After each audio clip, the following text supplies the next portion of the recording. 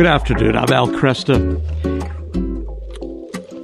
I love when listeners write, whether it's to praise a portion of what we're doing, or if it's to question, or in some cases to complain. I've got a note the other day from a listener who was apparently unhappy, although it wasn't clear if she was expressing her own unhappiness or that of somebody she'd been talking to. But the complaint was that we've been playing, that is Ave Maria Radio, has been, quote, playing nice with the USCCB. Now, you have to ask yourself, what could that actually mean? I mean, for the record, for those of you who haven't heard me say this before, we received no financial support from any bishop or diocese. When I decided to go ahead with Ave Maria Radio, we didn't go to the bishops to ask permission.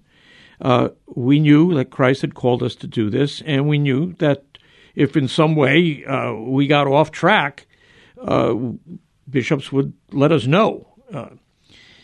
We got the moral support later of our local bishops, and we retain it to this day.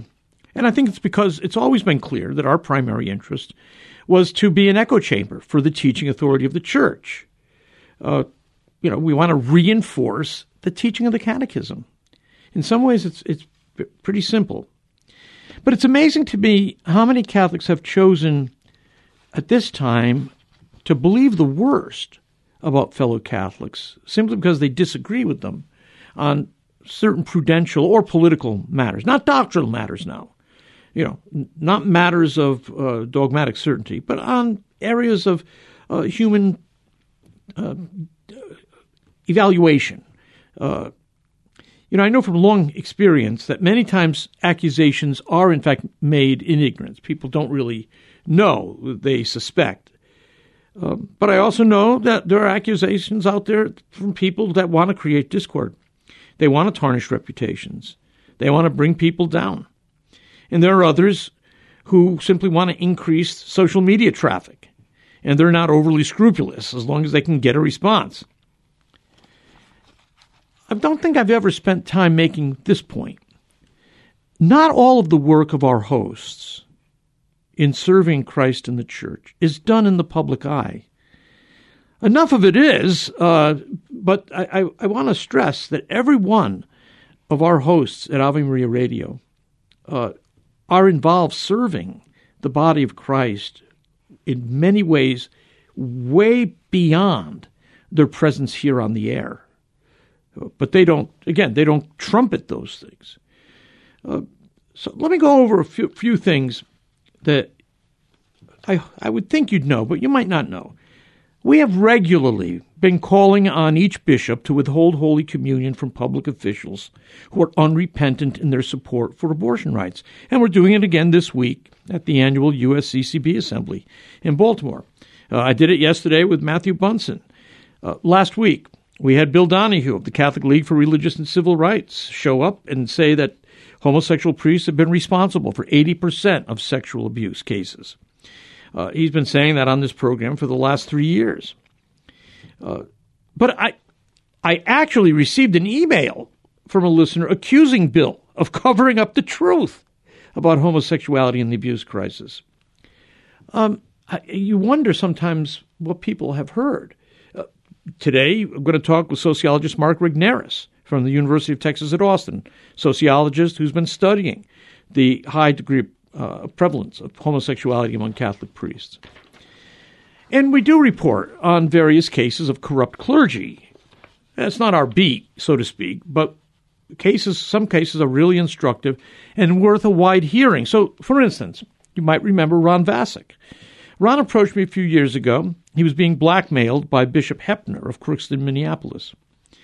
I read his story, Minnesota, excuse me. I read his story. I encouraged him to make his case. He came and did so on my program. Ron did get justice eventually. Bishop Heppner was removed, but not because of me. It was because of new protocols put in place by Pope Francis. Heppner came under the investigative jurisdiction of Archbishop Bernard Hebda. Hebda reviewed the evidence and removed Heppner.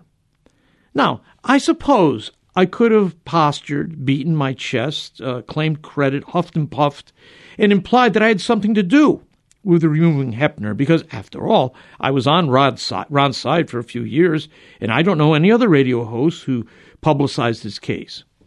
But it would have been a lie. St. Paul warns us not to think more highly of ourselves than we ought. And laity, like myself, can scream all I want, but we don't ordain priests and we don't appoint bishops, and we are given no authority to remove them. To remove corrupt clergy, you have to work with good bishops. But you can't form alliances with good bishops if your primary message trashes the bishops as though they're all made from some corrupt stuff. People who make those false generalizations about the bishops usually have no responsibility or experience working in diocesan leadership, actually working with good bishops. One news outlet actually had an editorial policy to never write approvingly of bishops. Now, this is self-defeating, and it ends up bearing false witness. There are good and effective bishops, and we can't purify the church without cooperating with good bishops. And anybody who suggests otherwise is pulling the wool over your eyes. I should point out, too, that those who make the most noise usually have no record of actually removing corrupt priests. Ask yourself why The Pillar with J.D. Flynn and Ed Condon, why in less than a year did they manage to remove the highest ranking non-bishop working at the USCCB? That was Burrill. They did that without grandstanding. It was all done behind the scenes until they actually had it nailed down. And then they just released the story. So, to me, this is stuff that happens, a lot of this happens behind the scenes, and maybe you're not aware of some of what's going on here. We had, in the greater Detroit area, we had a group called Dignity USA who sponsored a mass that was tailored in some way for homosexuals. And apparently some archdiocesan priests were involved in it. That had been eliminated many years ago. When I learned it was up and running again, I wrote a letter to Archbishop Vigneron, followed up with a very brief face-to-face. And I know others did, too. Lay friends, clergy friends, all talked to the Archbishop or wrote the Archbishop. And eventually, that Mass was stopped. Now, did our, protest play a role in the decision? I don't know. All I can say is this is something that was done behind the scenes. I don't think I've talked about it until today. In 2018, after the McCarrick conviction, I went to Baltimore to put a booklet compiled by Janet Smith into the hands of the bishops. It confronted the bishops with all that we knew at that time about the corrupt priests. Around the same time, I was part of an informal group of laity that had a hand in encouraging and accompanying two victims to meet with their local bishop. In this case, it was Bishop Boyer of Lansing. He evaluated the complaints and removed the faculties of the two guilty priests.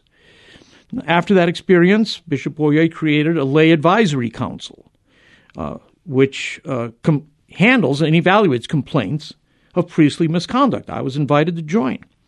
And this group works with investigators, a lawyer, priest, victim assistant workers, and of course with victims when appropriate. The material is confidential, so I can't tell you very much about it. But let me tell you, good things are happening. The church is being purified because of work like this. Earlier this week, I heard that one case that we had worked on was now being sent to Rome. Again, I can't go into much detail on this.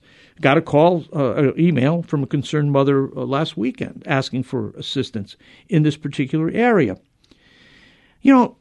Handling these cases requires confidentiality, not showmanship, not virtue signaling. It's only the bishops who can remove corrupt clergy. And if you want to remove abusers, you must make your case to the bishop, not to your radio audience. As much as I love you, you're not going to be able to do it. Not to my readers. This is not a time for showboating or creating unnecessary drama or exaggerating the degree of corruption. It's time for hard evidence and testimony, not supposition or innuendo. And that's why I rarely mention what I'm doing behind the scenes, because, frankly, it would interfere with my ability and effectiveness. And, of course, much of this work is beyond our principal mission here at Ave Maria Radio. Christ called us to do the work of catechesis and evangelization. We present the teaching of the church. That's what we do. And actually, the church teaches that the bishops are the successors of the apostles. From paragraph 872 in the Catechism, the bishops have, by divine institution, taken the place of the apostles as pastors of the church, in such wise that whoever listens to them is listening to Christ, and whoever despises them despises Christ and him who sent Christ. Those are serious words, which don't lose their force just because some bishops have been corrupt or incompetent. The USCCB is composed of very different men. Cardinal Cupich forbade me to speak in his diocese. I tried to get a meeting with him to clear up any possible misunderstandings. He'd have none of it. I can only speculate what he was disturbed about. On the other hand, Archbishop Michael Burns is a friend who I've known since he was in seminary. I trust him with my life. Bishops are like people. They're not the same. Last year I gave a talk on how to live as a John Paul II Catholic in a Pope Francis pontificate. Pretty provocative title. There were 3 bishops in the audience that day, and they all gave me encouraging words. Again, the bishops ranged from Strickland, Conley, Cordellion, to Stowe and McElroy and Cupich, and it's unjust and counterproductive to treat them as one undifferentiated block of dismal humanity. We don't treat our priests that way. We shouldn't treat our bishops that way either. We're not interested in playing softball or hardball. We're interested in telling the truth and helping our listeners live stable, mature lives. St. Paul put it this way: be no longer infants tossed back and forth by the waves and blown here and there by every wind of teaching. Speak the truth in love. Grow up into Christ.